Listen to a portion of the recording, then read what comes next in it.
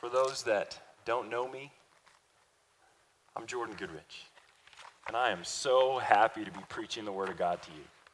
I'm so privileged, and we're going to be in 1 Timothy. 1 Timothy, chapter 4, verses 6 through 10.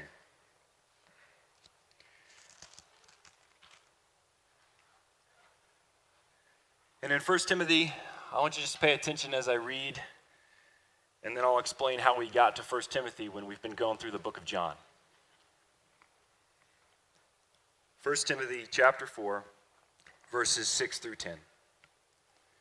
If you point these things out to the brothers, you will be a good servant of Christ Jesus, nourished by the words of the faith and the good teaching that you have followed. But have nothing to do with irreverent and silly myths. Rather, train yourself in godliness. For the training of the body has a limited benefit, but godliness is beneficial in every way, since it holds promise for the present life and also for the life to come. This saying is trustworthy and deserves full acceptance. In fact, we labor and strive for this because we have put our hope in the living God, who is the Savior of everyone, especially of those who believe. Let's pray. Lord Jesus, we ask for your Holy Spirit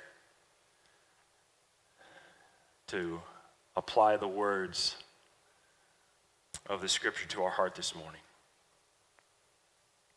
I pray for wisdom, understanding. In Jesus' name, amen. All right. So you're thinking, how in the world did we get to 1 Timothy? What's your message for choosing sermons, Jordan? And let me tell you, it's called the Holy Finger Drop. I just flipped through the Bible, bam, 1 Timothy. That's where we're going. No. Don't worry, that's not true. It's not that way. When we were in our family devotions a couple weeks ago, we were reading through 1 Timothy, and we get to chapter 4, and I'm reading through, leading the family, being the good dad. And this verse just pops out at me. The training of the body has a limited benefit, but godliness is beneficial in every way. Verse 8. And I said, all right, kids, let's memorize this. This is a good verse to memorize, right? That's what you do with your kids. You say, let's do something fun. Let's memorize this. So we did, and I'm going to have you do it this morning, all right? So I'm going to say a line from this version, and you guys will repeat it back, and we'll memorize it together. The training of the body has a limited benefit, but godliness is beneficial in every way. Since it holds promise for the present life and also for the life to come. Great job, kids. You did a wonderful. And you guys, I still am struggling to remember that, but my son and daughter back there, they could go ahead and just spout off that verse, right? Because we memorize it, and kids are great about that. And it was wonderful, but we moved on from that family devotion, and I got to thinking there was something about that verse I didn't quite get. So I'm going to have to dive into this one a little bit more. What does it mean to train in godliness? What even is godliness?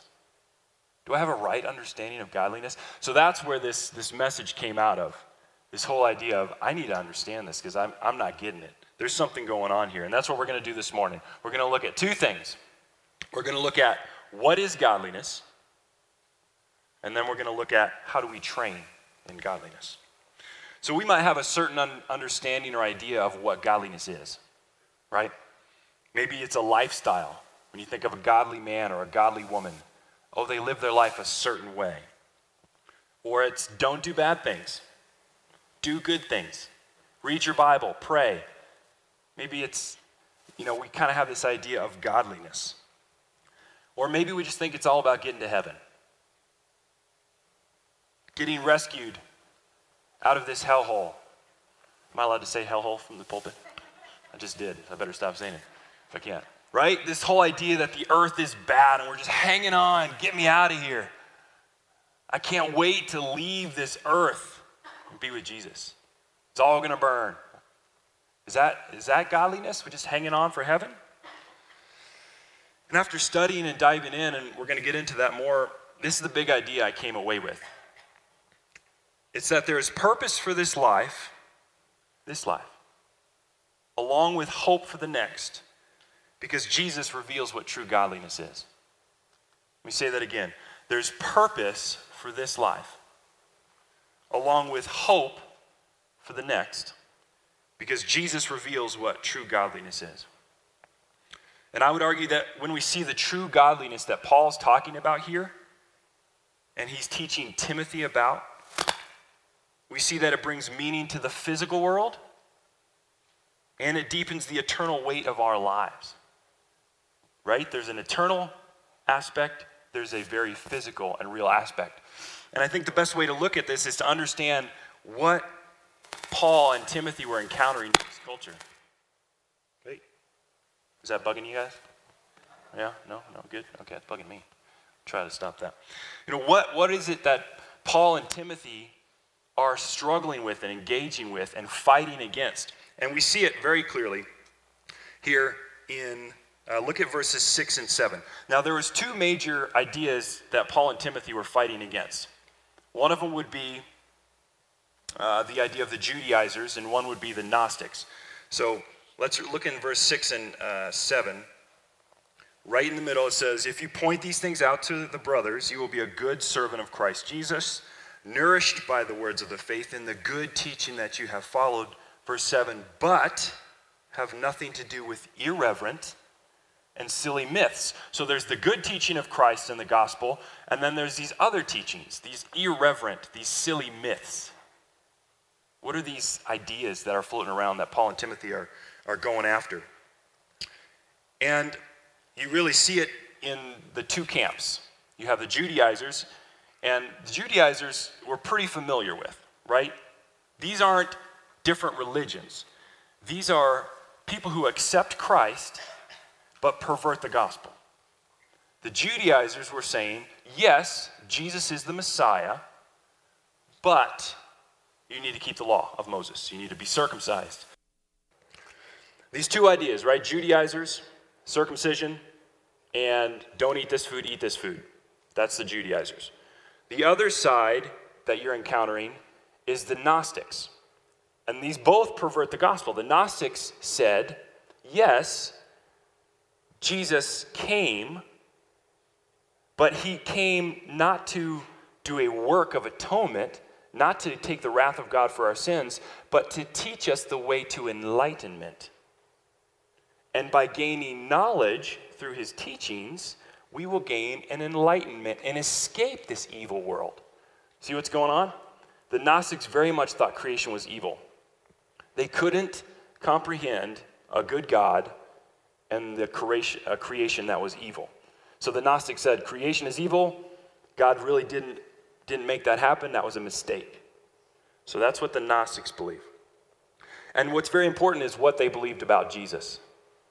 That's where they went wrong, right? The Judaizers said, Jesus came so that not to fulfill the work of Christ, fulfill the work of atonement on our behalf, but to show us, keep the law, obey the law of Moses, be circumcised. That's the perversion of the gospel. And the Gnostics went the other way and said, it's not about what Jesus did. It's about what he said so that we can escape this evil world. So these are the two worldviews that are going on. And we really see this in chapter 4, right at the beginning, chapter 4, verses 1 through 5. So with those ideas, the Judaizers really overemphasized the physical. The Gnostics really overemphasized the mental, the just escaping the physical world. So I want you to see what Paul says in chapter 4, verses 1 through 5. Now the Spirit explicitly says that in later times some will depart from the faith, paying attention to deceitful spirits and the teaching of demons, through the hypocrisy of liars whose consciences are seared. Right? These are the false teachers that are going to arise. These are the ones that Timothy's going to have to combat, and Paul's saying, watch out for these guys. These false teachers are coming, and this is what they're going to teach. They forbid marriage and demand abstinence from foods that God created to be received with gratitude by those who believe and know the truth. Pointing right at that idea of the Judaizers, right? It's not about the foods you eat. God created all the foods as good. And verse 4, for nothing created by God, for everything created by God is good. See that poke at the Gnostics? Creation is good. Everything God created is good. And nothing should be rejected if it is received with thanksgiving, since it is sanctified by the word of God and by prayer. So these are the two sides of the gospel that you can fall off of. Overemphasizing the physical. It's about the foods you eat. It's about do this. It's about don't do this. It's not about the work of Christ. Or the other side of the gospel, right? It's just the teaching of Jesus, and it leads us to this transcendent state of enlightenment. That's what the Gnostics would say. And we don't really have Gnostics running around today, or Judaizers. Maybe we do. But what do we have? Do you see the influence of these ways of thought in perverting the gospel? Legalism, overemphasizing the way to earn God's pleasure is by doing this, doing this, doing this, eating this, don't do this bad thing. That's the perversion of the gospel if we think we earn salvation that way. And what's the other side? I think we see this maybe a little bit more sneakily of the physical world is not good. It's, I call it, it's all going to burnism. Right? There's really no point in this physical life because it's all going to burn. And there's an element where the world's going to be tested with fire. We know that from Scripture. But he's saying here, there's something about the physical world, the earthly world, that has value that even Jesus came to redeem the physical world. And that, it's all going to burnism usually pops up selectively, right? When we're reaching for that third or fourth donut.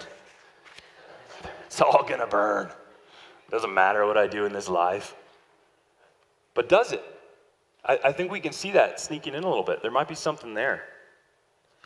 And Paul is just re-emphasizing to Timothy, in light of these perversions, don't fall off either side of the gospel. Don't fall off the side that overemphasizes the legalistic trying to please God through what you eat. And then don't fall off the other side into Gnosticism. Look again at verse 9. Or actually verse 8. It holds promise for the present life. This training in godliness, this element of godliness, has value for this present life. And also for the life to come. What is it about the gospel that holds value for this life?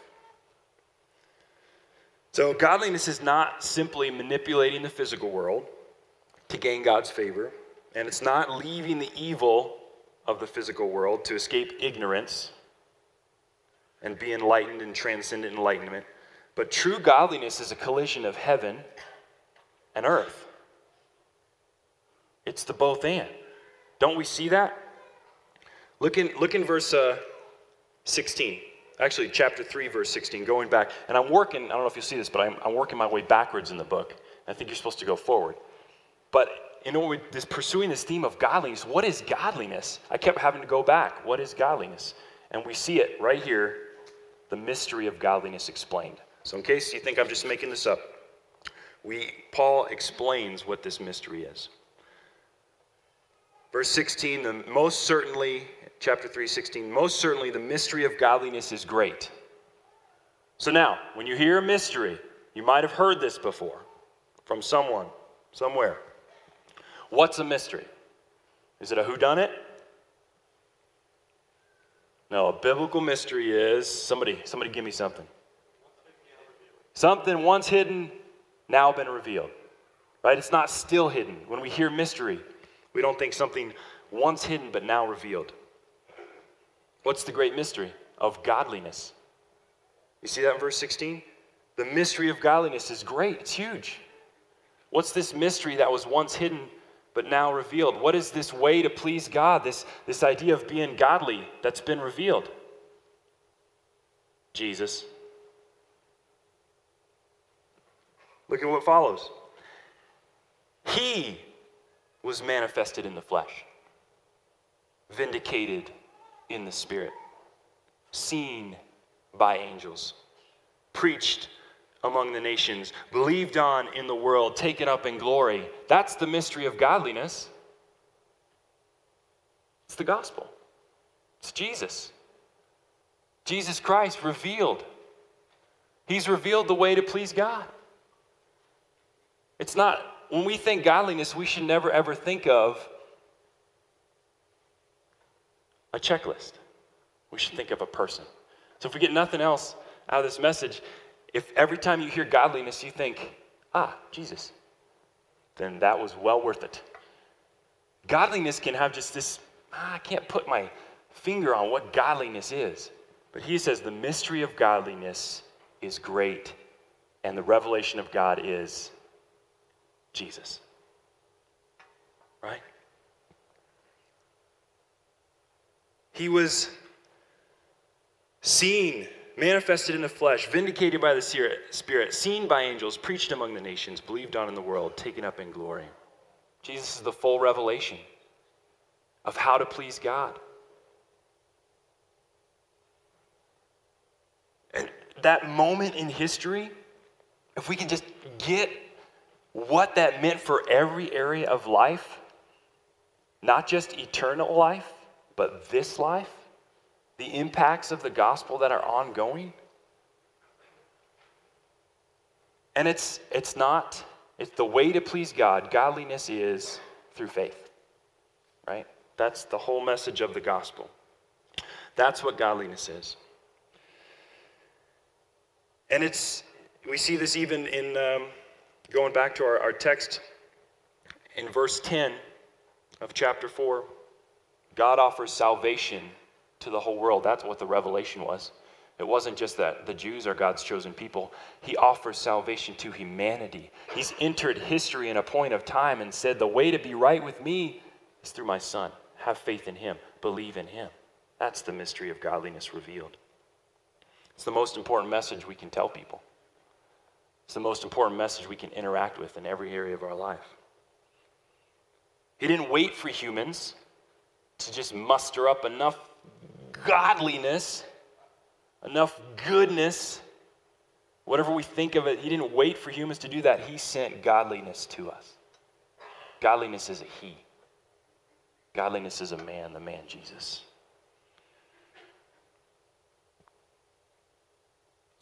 And it's the collision of heaven and earth. It's the physical, the heart of the gospel involves the physical, and it involves the eternal. And you think, why does he keep bringing this physical and eternal, this earthly and eternal? What is it about the gospel that's both? And I want you to see this.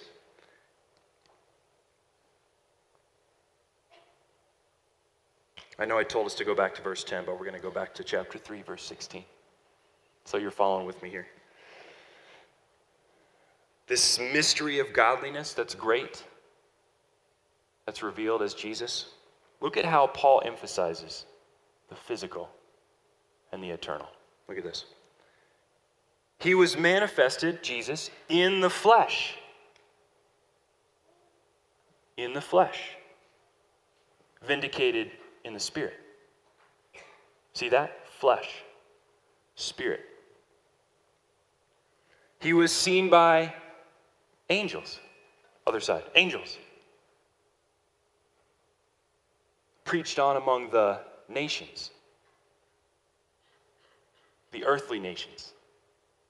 He was seen by the heavenly angels. He was preached on among the earthly, or among the heavenly angels. And then again, believed on in the world,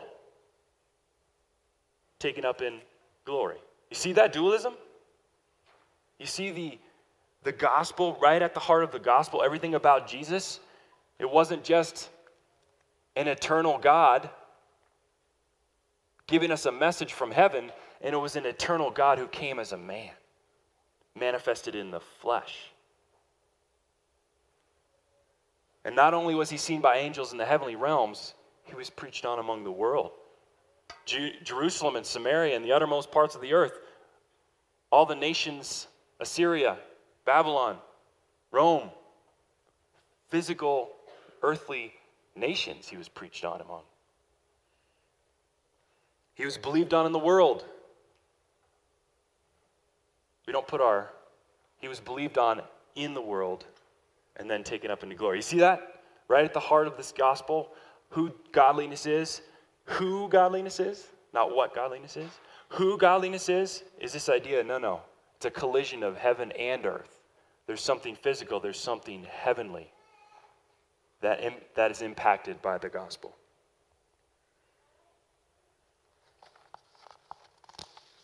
So godliness is not pleasing God through the physical or even escaping the physical world through higher enlightenment. Godliness is the gospel impacting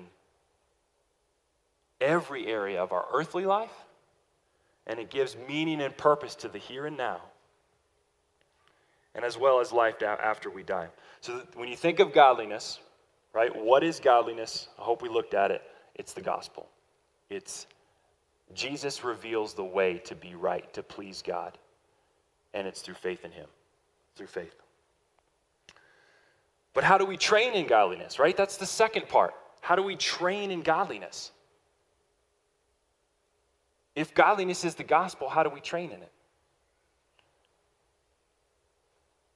Two things. Our thinking is transformed by the gospel, and our actions are transformed by the gospel. That's how we train in godliness. Let's look at this. Verse 6. Again, a good servant of Christ, if you point these things out to the brothers, you will be a good servant of Jesus Christ, nourished by the words of the faith and the good teaching that you have followed, but have nothing to do with irreverent and silly myths. That word nourished there is sometimes translated trained by the words of faith, nourished by the words of the faith. It's this idea of being educated, being mentored, being grown by the words of the faith. Think of Padawan. Do we know when I say Padawan, do you guys know what I'm talking about? Has Star Wars influenced our culture enough yet? Does it need to more? Maybe not? No? Okay. Right. Padawan, the Padawan learner was the apprentice. Right? It was the Jedi master, and then he had a Padawan, a learner who would come alongside and learn the ways of the Force in Star Wars. Right? That's this idea that we see. So when you see this word nourished, this educated, this trained, this by the words of faith, that's what's going on.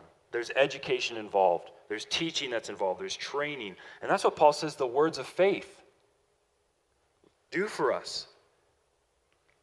Nourished by the words of the faith. What are the words of faith? It's the gospel.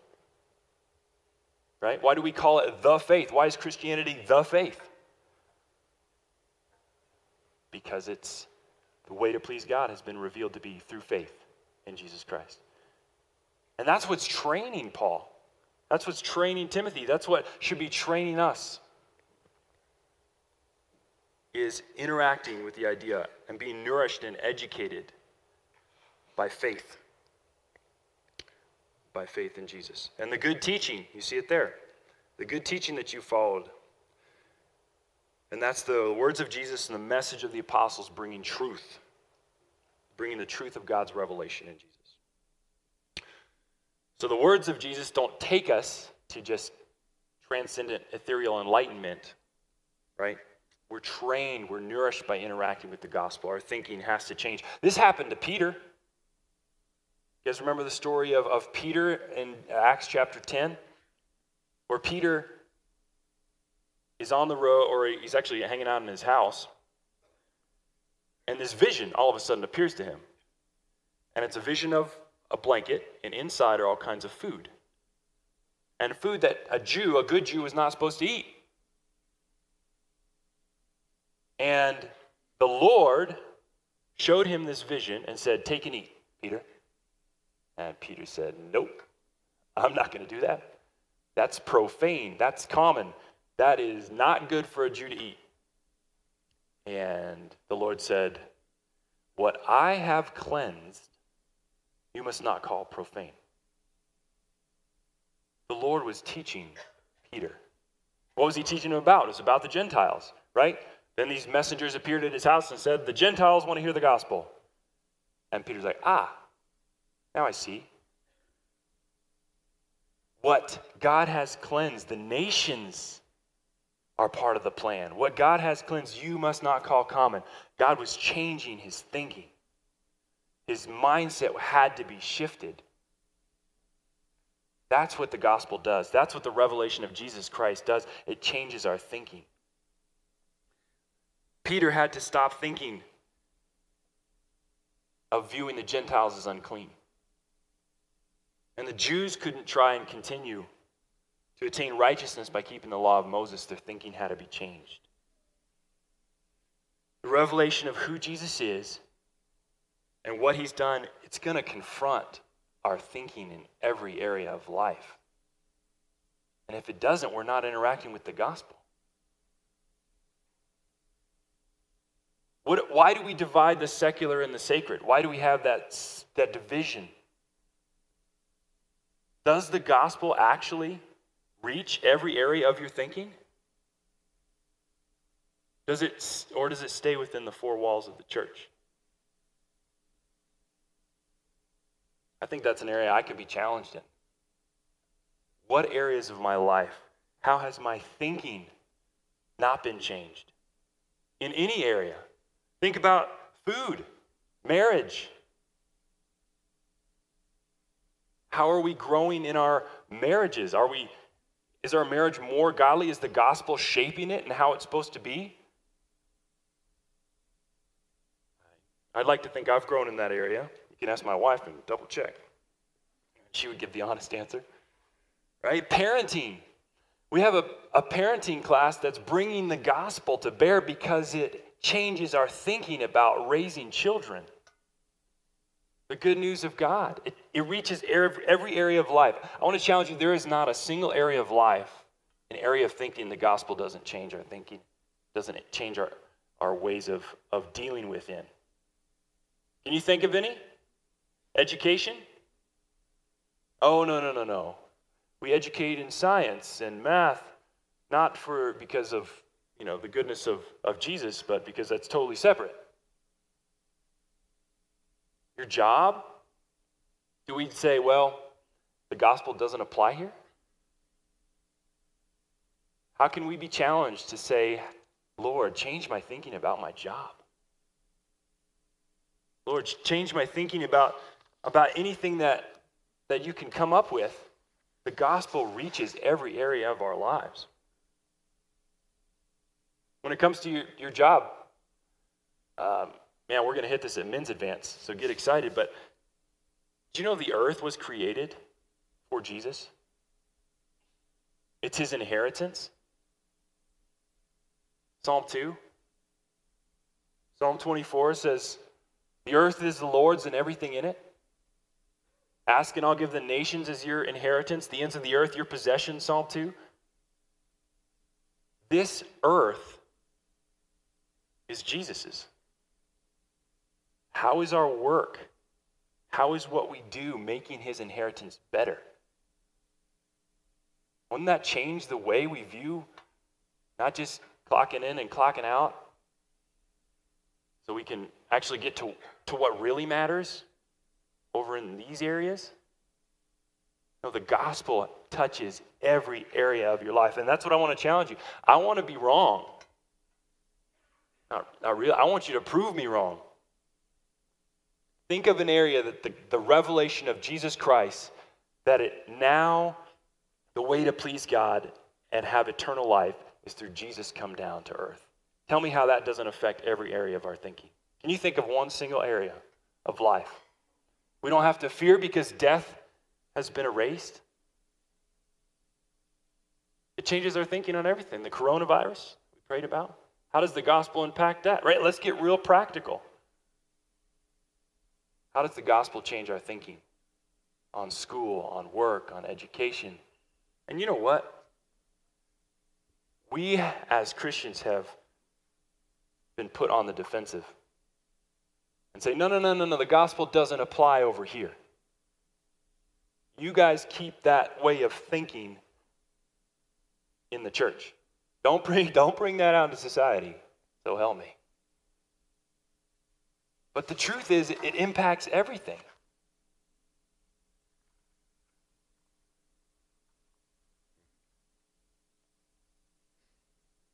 It affects every area, and not only that, so it changes our thinking, the gospel changes our thinking, and it will also lead to actions, right? The way we think shapes how we live. The way we view the gospel will affect every area of our life. That's why the whole book of Timothy is about how do you live in the church now? How do you interact in the world? It's all practical instructions. It's not just ethereal thinking. It's no, live this way in light of the gospel. Romans 12:1. Because of these great revelations of the gospel of being through faith in Jesus Christ, the first 11 books of Romans, now do not be conformed any longer. Right? But be transformed by the renewing of your mind. That's the heart of the gospel. And I want to challenge us. That's my simple challenge is interacting with the gospel in every area of life. And ask the Lord, Holy Spirit, show me which ways I've said, okay, over here I'll interact with the gospel. But it doesn't apply over here. Because I think we tend to do that.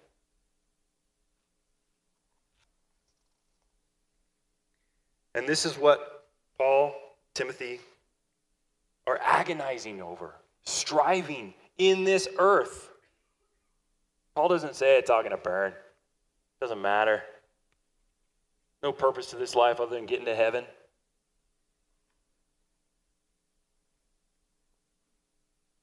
Look at verse 9. The saying is trustworthy, deserves full acceptance. In fact, we labor and strive for this because we've put our hope in the living God. Laboring, striving. These are strong words. This laboring is a sweaty word. I want to give you a good mental picture. Think of the sweatiest man you can. Maybe I shouldn't have done that for you guys. That's toiling, striving. And then think of a guy coming out of the field. He's been working all day. That's toiling. What has Paul been toiling towards? This is the gospel has impact in this life. Godliness has value for this life and the life to come. It's worth spending everything over. Is it worth you guys agonizing, toiling towards seeing the gospel reach every area of life?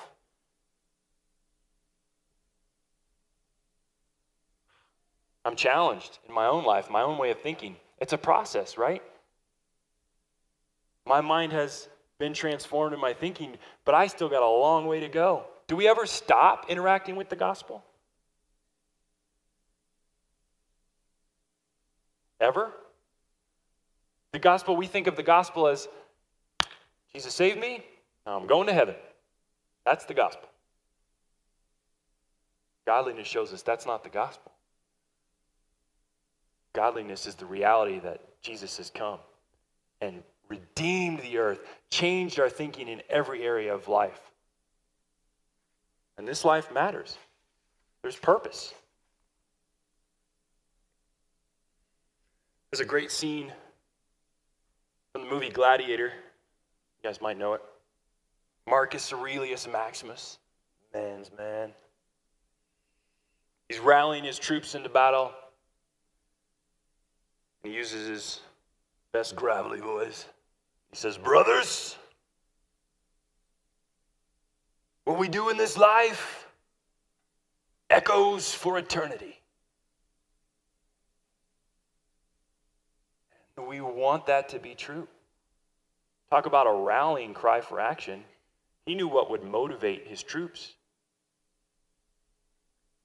Is that true? Does what we do in this life echo for eternity? Does it matter? Because of the gospel, it does. For no other reason. If you don't interact with the gospel, there is no purpose. There is no meaning in life. Think of anybody you meet on the street. They want significance. There's a longing, a deep longing in the human heart for significance and meaning, that my life matters. We want it to matter. Because of the gospel, because Jesus came. He's given meaning to life. And we don't stop interacting with it ever. If you haven't interacted with the good news that Jesus has made the way for you to be right with him, come to him today. Faith in Jesus is the way. That's the beginning. That's just the beginning. It's not, all right, got my ticket, I'm into heaven. Don't stop interacting with the gospel ever. Let it change your thinking.